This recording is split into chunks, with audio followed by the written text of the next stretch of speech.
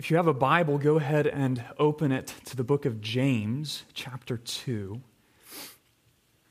In just a few minutes, I'll begin reading in verse 14 as we continue our sermon series this morning. Again, if I haven't met you, I'm Matthew, a lead pastor here, and as hard as it's been to be physically separated, I'm so grateful for the gift of this technology that lets us feed together on the Word of God week after week. I think one of the most common objections to Christianity is hypocrisy. Maybe you've heard that. It often goes like this, both in person and online. I used to go to church, but as I got older, I realized most of the people who went to church on Sunday lived no differently than the world every other day of the week. And the whole thing just started to feel like a sham. I guess you could say the lack of authenticity just kind of wore me out. And so I decided that what really matters isn't what you say you believe or whether you go to church or not, but whether you're a good person, right? I mean, that's what the world really needs. Less hate, more love.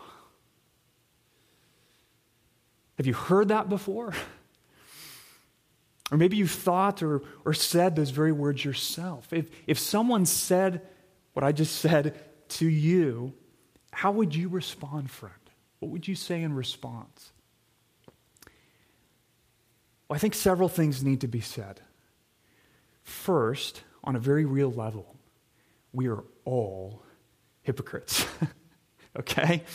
Every one of us has said or known in our head that one thing was right, but then actually done the exact opposite, haven't we? So we say things to family members and friends that we know we shouldn't say. Or we fail to love or care for someone else because, well, it would just be inconvenient. So if we're going to be authentic, let's start by admitting that we are all hypocrites in one way or another. That's the first thing I would say. Here's the second. Keep in mind that Jesus is just as, if not more, concerned about hypocrisy than you are. He didn't cover up hypocrisy. He didn't turn a blind eye. He called hypocrites whitewashed tombs and other things that didn't make people very happy with him. So don't write off Jesus, okay, or avoid dealing with Jesus simply because of the hypocrisy of those who claim to be his people. So Christianity has an institutional shape, a church shape, but it isn't the religious product of an institution. Okay, Christianity is the good news of Jesus, the Son of God incarnate, who came to save hypocrites like you and me from the judgment we deserve. That's the second thing. But here's the last thing I would say. And this is really important. I would simply say this. You're right. You're right. If the Christians around you claim that their faith is genuine, but lack any works of obedience in their life, you are absolutely right to question the authenticity of their profession. And in fact, that's exactly what James does in James 2, verses 14 to 26. Why does he do this? Because he knows that salvation requires a faith that works. Hear the word of the Lord. What good is it, my brothers, if someone says he has faith but does not have works? Can that faith save him? If a brother or sister is poorly clothed and lacking in daily food, and one of you says to them, "Go in peace, be warmed and filled," without giving them the things needed for the body, what good is that? So also faith by itself, if it does not have works, is dead. But someone will say, you have faith, and I have works. Show me your faith apart from your works, and I will show you my faith by my works. You believe that God is one? You do well. Even the demons believe and shudder. Do you want to be shown, you foolish person, that faith apart from works is useless? Was not Abraham, our father, justified by works when he offered up his son Isaac on the altar? You see that faith was active along with his works, and faith was completed by his works. And the scripture was fulfilled that says, Abraham believed God, and it was counted to him as righteousness. He was called a friend of God. You see that a person is justified by works and not by faith alone. And in the same way, was not also Rahab the prostitute justified by works when she received the messengers and sent them out by another way? For as the body apart from the spirit is dead, so also faith apart from works is dead. May the Lord bless this preaching of his holy word. I've said before that the entire book of James is designed to shake us out of our spiritual apathy and awaken us to a life of real faith, a faith that thinks and feels and acts the way God himself thinks and feels and acts. James teaches us that Christianity isn't passive. It's not a religious affiliation or a badge on your shirt or a fish on your car. It's a faith that works. Hence the title of the sermon series, A Faith That Works. And it's a point that James has emphasized in various ways since the very beginning of chapter 1. But in the second half of chapter 2, friends, as he approaches the middle of this letter, he doubles down on this very issue in a passage that is both the theological center of the book and, I might add, the most controversial section in this whole thing. So put on your seatbelts. But what I don't want you to fixate on, friend, is what James is not saying, or how James works with the Apostle Paul. I want you to hear what he is saying, because this is a passage where James shines a bright light on the danger of spiritual hypocrisy. Reminding you and me, not once, not twice, but 3 times in verses 17, 20, and 26, that salvation requires a faith that works. James is teaching us. He's warning you. Right standing with God, vindication in the courtroom of heaven, is impossible apart from a faith that works. So why is that the case? Well, he gives a number of answers. I'm going to point out at least 3 of them, okay? Reason number 1, why does salvation require faith that works? Reason number 1, because works are the evidence of genuine faith. The evidence of genuine faith. We're looking at verses 14 to 17 here. You know, in typical style, James establishes, he kind of cuts to the chase, the crux of the issue, from the very beginning of the passage. And in this case, he does it through a rhetorical question. So look at verse 14. What good is it, my brothers, if someone has faith but does not have works? Can that faith save him? And when you hear the word works in James, the word works, don't think works of merit, okay? Or an attempt to earn favor with God through obedience to God. I want you to think deeds or actions or fruit. Okay, in other words, when he says, what good is it, my brothers, if someone says he has faith but does not have works, James is saying, what good is it if someone says, I'm a Christian, I believe in Jesus, but the way I live is really no different as a result? Can that faith save him? Faith? Well, the very grammar of the question indicates the answer is no. But in order to really understand what's at stake here, I think we need to slow down and consider, what does James mean by save or salvation? You know, the Bible tells us that our greatest problem as human beings, friends, is not our failure to be a better version of ourselves. It is our failure to love the Lord our God with all our heart and soul and mind and strength, and to love our neighbor as ourselves, as we were praying God would help us to do earlier today. Our greatest problem is our collective disobedience of the law of God, the law of our Creator, to whom we're all accountable. As James reminded us in the first half of chapter 2, every one of us is what? A transgressor of the law, and deserves to be judged accordingly. And so because that's our greatest problem, mercy is our greatest need, right? We need a way for our sins to be forgiven, to become righteous as God himself is righteous. For that's the only way we can ever know the joy of restored relationship with him. And that's exactly what Jesus came to do. He lived your life, friend. He died your death. He rose from the grave, making a way for you to be saved or rescued from sin and death and brought back into right standing with God.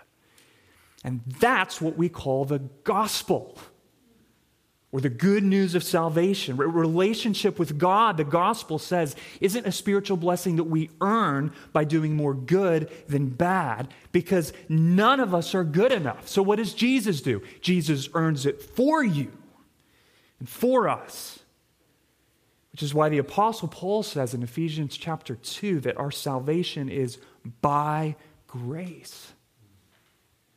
It comes to us as an undeserved gift. Remember that. But how do we receive it? Well, we receive it through faith, through obedient trust in Jesus. But listen, sometimes we con ourselves into thinking that something less than wholehearted obedient trust in Jesus is sufficient. That's what James is getting at here. And the objection sounds like something like this. Of course I'm a person of faith. I'm a person of faith. I believe in God. You know, that he's real and all. And Jesus seems like a good guy who did some pretty cool things. I definitely consider myself a Christian. But you know, I try to not stress out about the whole obeying the Bible thing. I mean, there's just so many different interpretations out there. I really think it's being a loving person that really counts, you know? So yeah, if you believe in Jesus and don't do anything really terrible, I think you're good to go. Or at least you've got as good a chance of salvation as anyone else. Heard that before? Said that before? Well, friend, that kind of attitude might sound humble, but James says it's the height of folly. Why? Because God hasn't left it up to us to define what faith is, okay? Faith isn't a giant blank that we get to fill in with whatever sort of religious belief or mental assent suits our fancy. Okay, biblical faith, genuine faith, mind you, the only kind of faith that God accepts and through which we receive the free gift of salvation is faith of a certain sort. It's a complete and total reliance on the work Jesus has done to rescue our souls that displays itself in a lifestyle of obedience to Jesus' words. Okay, practicing the good works or actions that he commands us to do. That's what faith is. You know, after summarizing the truth and the cleansing power of the gospel I've just been talking about, the substance of our faith, the Apostle Paul writes in Titus 3, verse 8, I want you to insist on these things, the truth of the gospel, so that those who have believed in God may be careful to devote themselves to good works. Why would Paul say that? Because it's the presence of good works, friend, that demonstrate or evidence the authenticity of our faith. That's what James is saying here in this first point. So, illustration, if you ran into a brother or sister in Christ who was, verse 15, poorly clothed and lacking in daily food, what would you think if your friend standing next to you said to that person, verse 16, go in peace, be warmed and filled, but didn't give them any food or any clothing? What would you think? Well, you would conclude your friend doesn't really mean what they're saying, right? If they genuinely wanted them to be clothed and fed, they wouldn't just send a text with thoughts and prayers. They would cook them a meal. They would buy them some clothes, right? A lack of action, in other words, corresponding to their profession of love, seriously undermines the credibility of their profession of love. And you probably conclude they don't really love that person. Well, James is simply saying that our relationship with God is no different at all. It's the same sort of thing. If our faith isn't confirmed and backed up by corresponding deeds, it's not genuine faith. It's false faith. It's a religious trapping. It's not the real deal. Real faith, and the only kind of faith God accepts and through which we are saved, is wholehearted dependence on Jesus that makes itself known through works of obedience. Think of it this way. First thing James is saying, the first reason why salvation requires works is because submission to Jesus is the test of faith in Jesus. Or as he says in verse 17, faith by itself, mental assent or belief absent a lifestyle of obedience, isn't just weak or insufficient. It is dead. It's non-existent. And that's the first reason salvation requires a faith that works. Works give evidence. They're the evidence of genuine faith. Here's the second, and it's kind of like the first.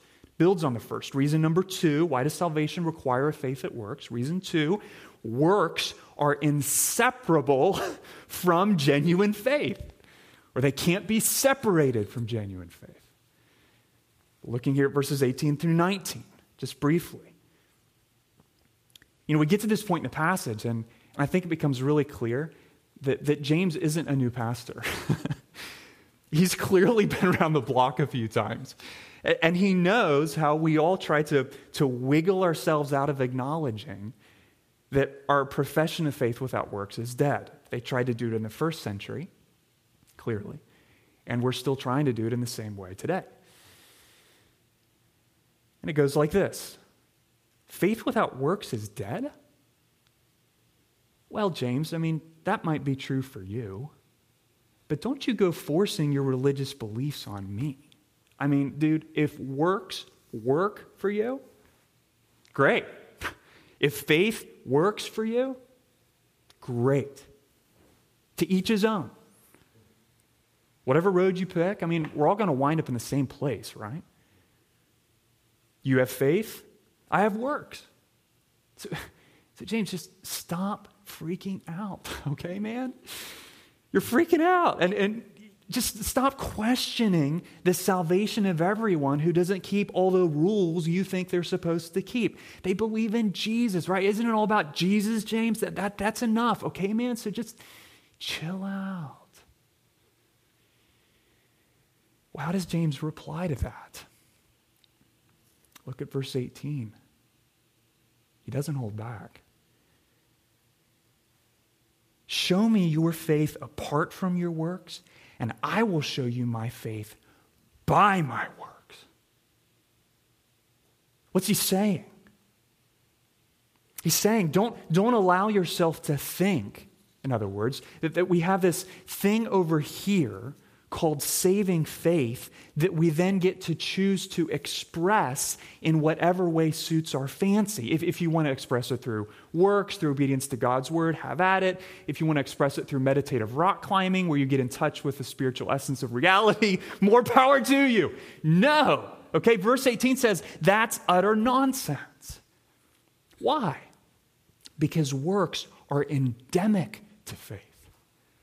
Okay, they're part and parcel of faith. They are what faith looks like and how faith expresses itself. So we call them different things because one is more internal and the other more external, but they're actually a package deal. They're two sides of the same coin. You couldn't separate the two of them even if you tried. And therefore, we must never think or speak as if we could add works to this thing called genuine faith, because genuine faith, by definition, is active, friend. It's a faith that works, a working faith, a faith deed. Oh, but James, you don't know my heart, man. Come on.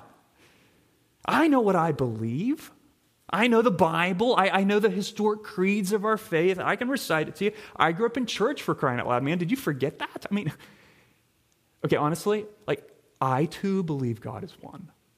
And all the other stuff the Bible teaches. Verse 19. You believe that God is one? You do well. Even the demons believe. Shudder. I told you he doesn't hold back. I mean, is he saying that demons have genuine faith? Well, of course not. The kind of belief that James refers to here is the same sort of dead faith he's decried from the very beginning. It's mere mental assent, a cognitive acknowledgement of the truth that never actually translates into obedient submission to the authority of Christ. Even the demons know in their minds what is true about God. The problem is the utter absence of faith in God. Demons don't have that. Because knowledge of Christ and faith in Christ, friend, are not the same thing. You can't have the latter without the former, but the presence of the former never guarantees the latter. And therein, my friend, please hear this, lies a great warning to all of you who, like me, have grown up in the church. To all of you, talking to you, young person, okay? Don't take a bathroom break right now. All of you to whom the Lord has granted the tremendous privilege of being raised in the household of faith. And the danger that lies before you is the danger of assuming that simply because you know the truth about Jesus, that you have a genuine saving faith in Jesus. Don't assume that, my friend. Okay, don't. Test yourself, as Paul says. Examine yourself. Is your professed out of your mouth faith showing itself, evidencing itself, proving its authenticity through the presence of works, through a pattern of obedience to King Jesus? Ask yourself that question. Ask the Holy Spirit to help you answer that question. And ask other people around you who know you well, maybe starting with your parents, to help you answer that question. And if you think you've heard that question from me before in James, gold star to you, because you have. It's a theme he just circles back to again and again. Faith and works are inseparable. They're a package deal. They can't be separated. That's the second reason salvation requires a faith that works. Works are the evidence of genuine faith. Works are inseparable from genuine faith. But here's the third reason salvation requires a faith that works. Works are necessary for justification. Works are necessary for justification. Now, here's where we need to be really careful with our terms. Okay? And I'm going to linger here. Lord help us, because there's an important lesson for us here in verses 20 to 26. Okay, not only about why salvation requires a faith that works, but about how to read our Bibles. So let me just mention a word about that, okay? Imagine if I were shopping with you at DSW, the shoe store. And we're walking down the aisles, and I said, man, that's a bad pair of shoes. What would you conclude? Well, you would assume something is wrong with them, right?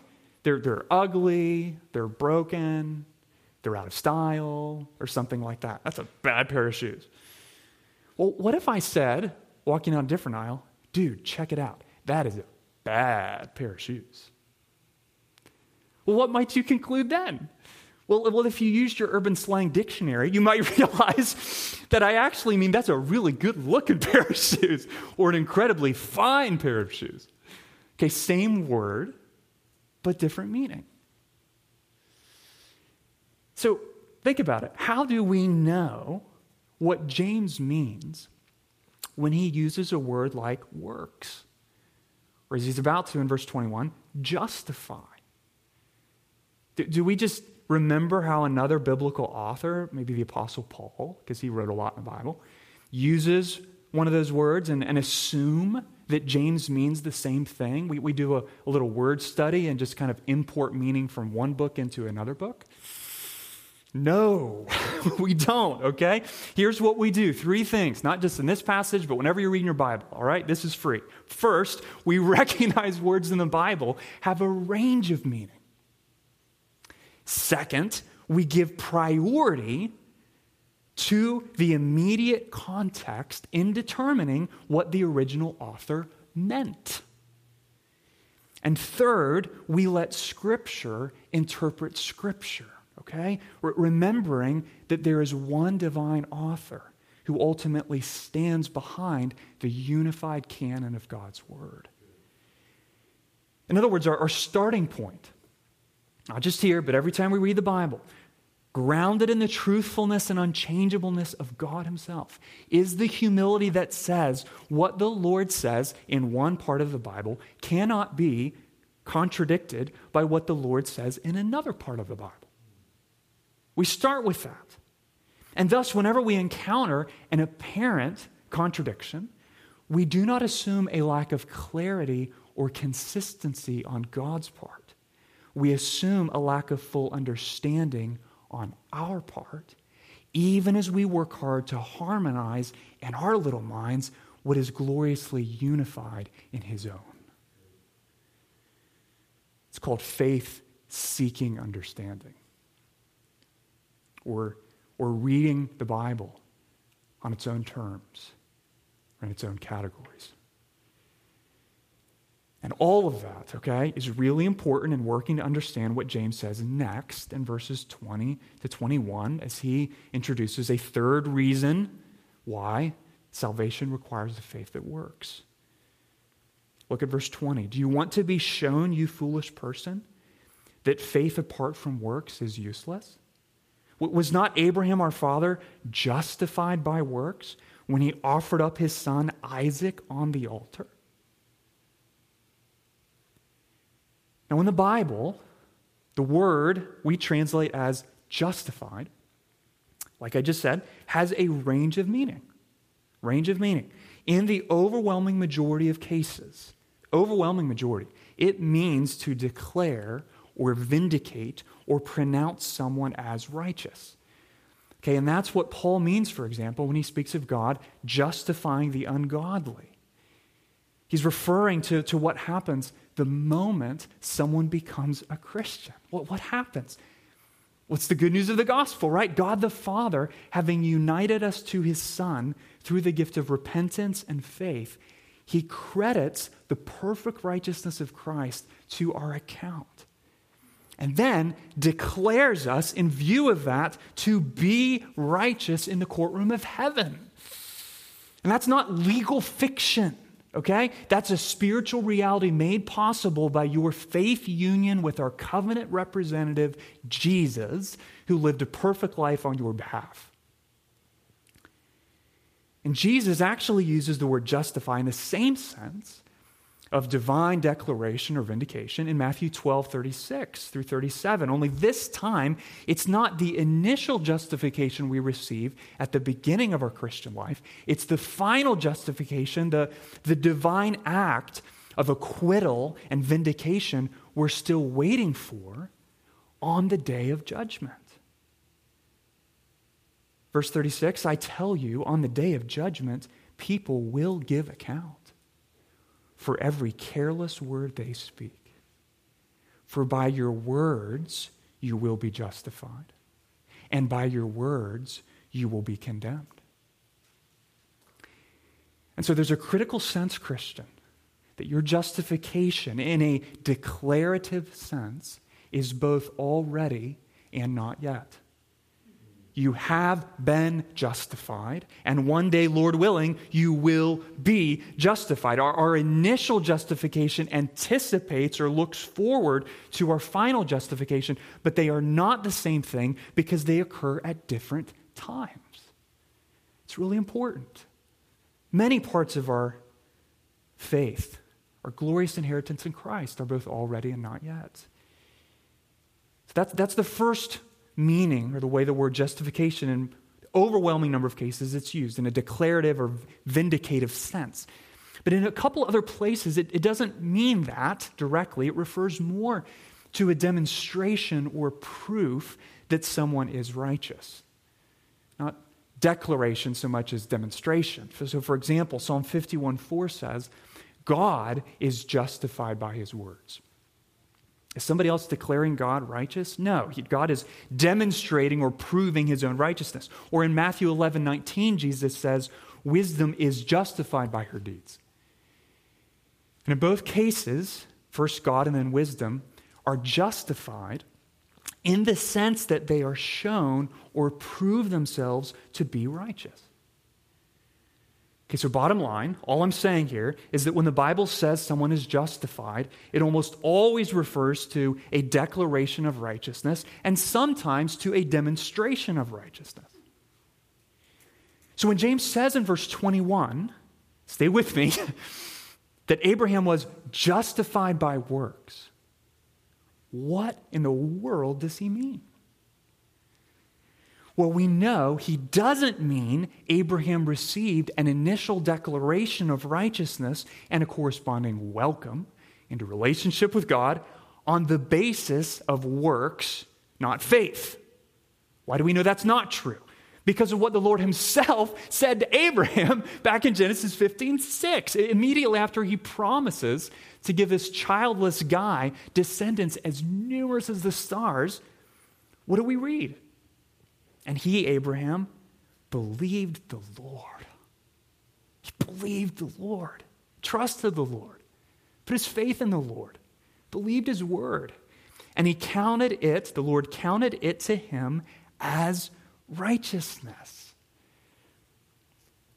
And in Romans 4:4-5, the Apostle Paul recognizes the tremendous significance of the fact that God's initial declaration of righteousness in Abraham's life was a gift he received by faith, not a reward he earned by works.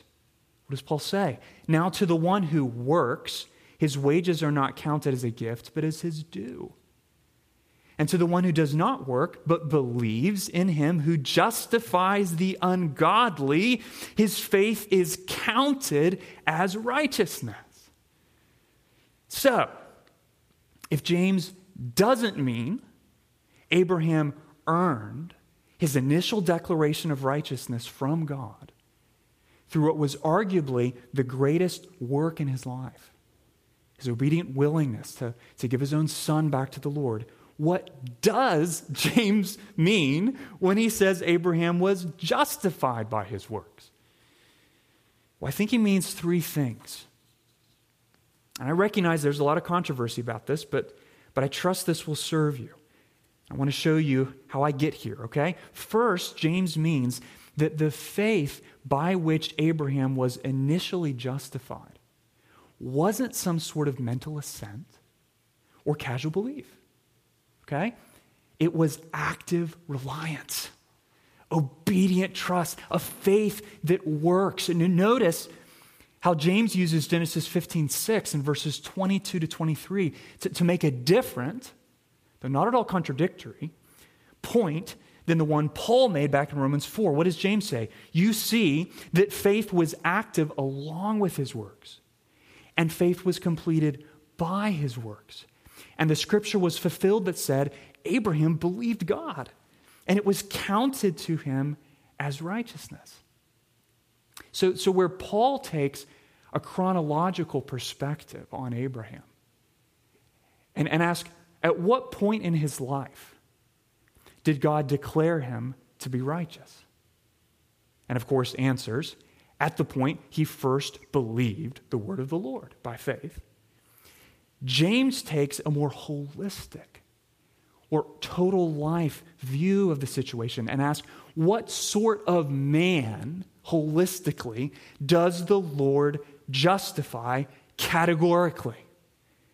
And the answer, of course, is a man like Abraham who exercises obedient faith. Because the very faith the Lord rewarded in Genesis 15, the sole basis, mind you, of his initial justification, was the very sort of faith that culminated in obedience. Namely, the work of sacrificing Isaac in Genesis 22. James is reminding us that faith he first exercised and by which he was initially justified wasn't a workless faith or faith alone in the false sense, as James says in verse 24. It was what? Belief fulfilled or brought to its ultimate end through obedience. James isn't saying Abraham earned his justification from God by works. He's using Abraham as an illustration of the entire point of this passage, that the only kind of faith God accepts, the only kind of faith by which anyone, Abraham included, is ever justified or saved at any point in time, to use the language of James 1:14, is a faith that works. It's not mere mental assent. It's the first thing he means, I think. Second, when James says that Abraham was justified by works, there's a sense in which he means that Abraham's sacrifice of Isaac conclusively demonstrated or showed, the language of James 2:18, the righteousness that was already his by faith. So what does the Lord say to Abraham in Genesis 22:12 after he sacrifices Isaac? Offers him to the Lord. The Lord says, now I know that you fear God, seeing you have not withheld your son, your only son, from me. So in this sense, Abraham was justified or shown to be righteous by virtue of the presence of works, no less than we are today. And finally, when James says Abraham was justified by works, I think he means that God responded to Abraham's paradigmatic work of obedience, the sacrifice of Isaac, by vindicating him with a decisive declaration of righteousness. Okay, affirming the continued presence of the spiritual reality that first came into existence back in Genesis 15. And we know that because the Lord repeats in Genesis 22 the very same sort of promises that he made to Abraham back in Genesis 15. Genesis 22:16. What's God say? Because you have done this and have not withheld your son, your only son, I will surely bless you. And I will surely multiply your offspring as the stars of heaven and as the sand that is on the seashore. And your offspring shall possess the gate of his enemies. And in your offspring shall all the nations of the earth be blessed. Why? Because you have obeyed my voice. Think about that. The Lord isn't contradicting himself. He isn't saying, Abraham, hey, I hate to break it to you, but at first you were justified by faith. That was kind of my MO in Genesis 15. But now you're going to be justified by obedience. Surprise! No. The Lord is simply telling Abraham what remains true for every Christian today. Divine vindication is always based on the obedience of faith. But what if that doesn't happen? Well, what if our supposed faith, your supposed faith, never issues in any works? What if obedience is MIA in your life? Well, what then? Will that person be justified or saved, in the language of verse 14, on the final day of judgment? Absolutely not, my friend. Absolutely not. Remember the future orientation and warning of Jesus' words in Matthew 12:36. By your words you will be justified, and by your words you will be condemned. Okay, and what does Jesus say just a few chapters later? Matthew 25:31. When the Son of Man comes in his glory, and all the angels with him, then he will sit on his glorious throne. Before him will be gathered all the nations, and he will separate people one from another as a shepherd separates the sheep from the goats. And he will place the sheep on his right, but the goats on his left. And then the king will say to those on his right, "Come, you who are blessed by my Father, inherit the kingdom prepared for you from the foundation of the world. For I was hungry, you gave me food. I was thirsty, you gave me drink. I was a stranger, and you welcomed me. I was naked, and you clothed me.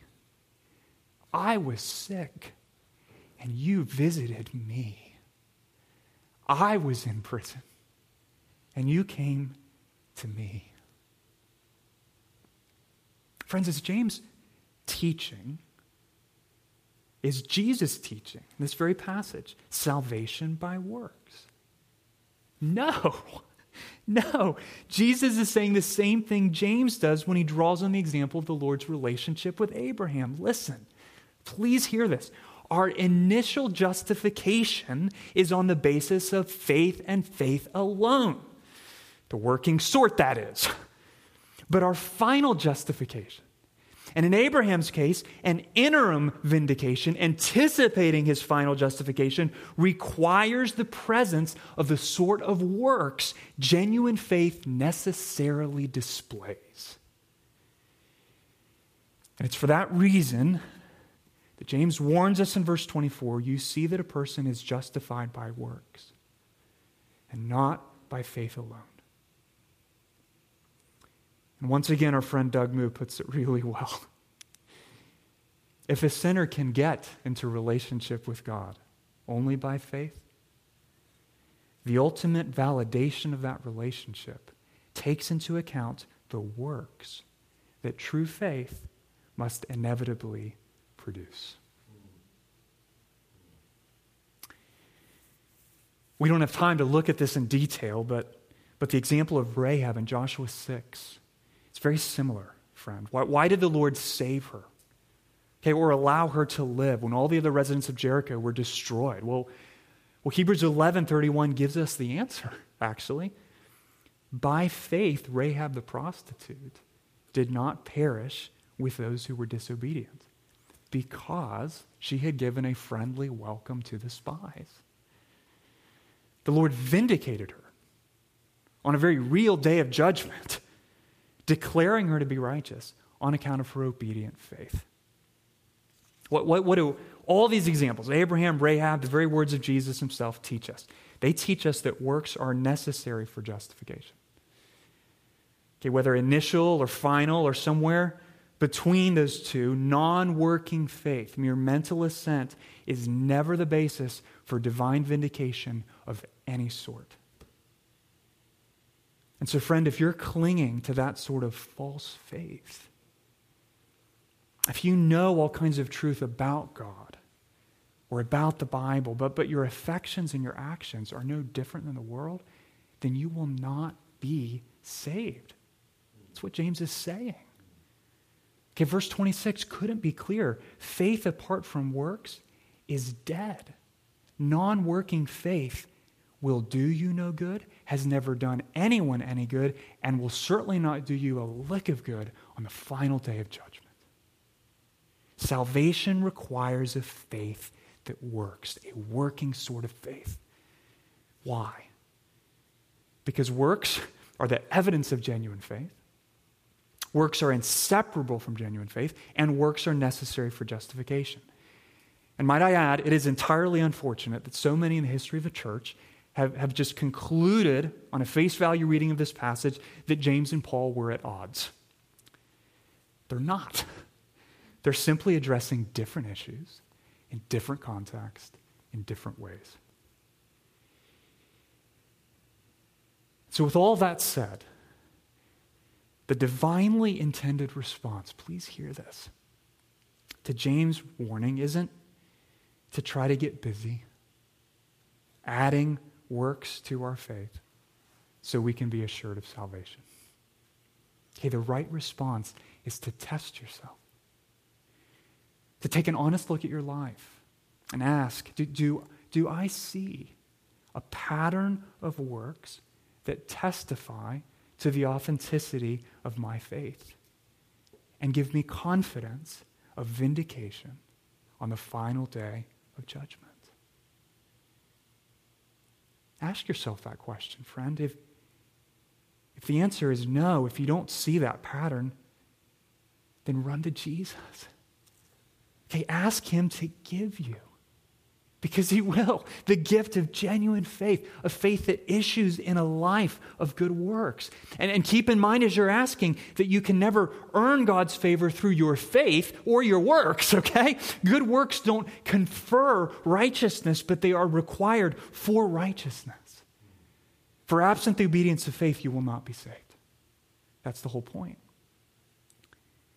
And if you ask that question and you do see a pattern of good works in your life, what do, friend?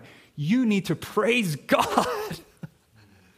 Praise be to God. Not pats on the back. Praise be to God. And don't stop running to Jesus. Why not? Because it is Christ and Christ alone who sustains and nurtures a living and breathing, working faith in your heart by his power until the day he returns.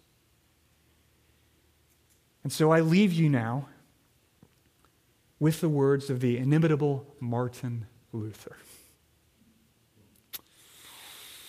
Oh, he says, it is a living, busy, active, mighty thing, this faith. It is impossible for it to not be doing good things incessantly.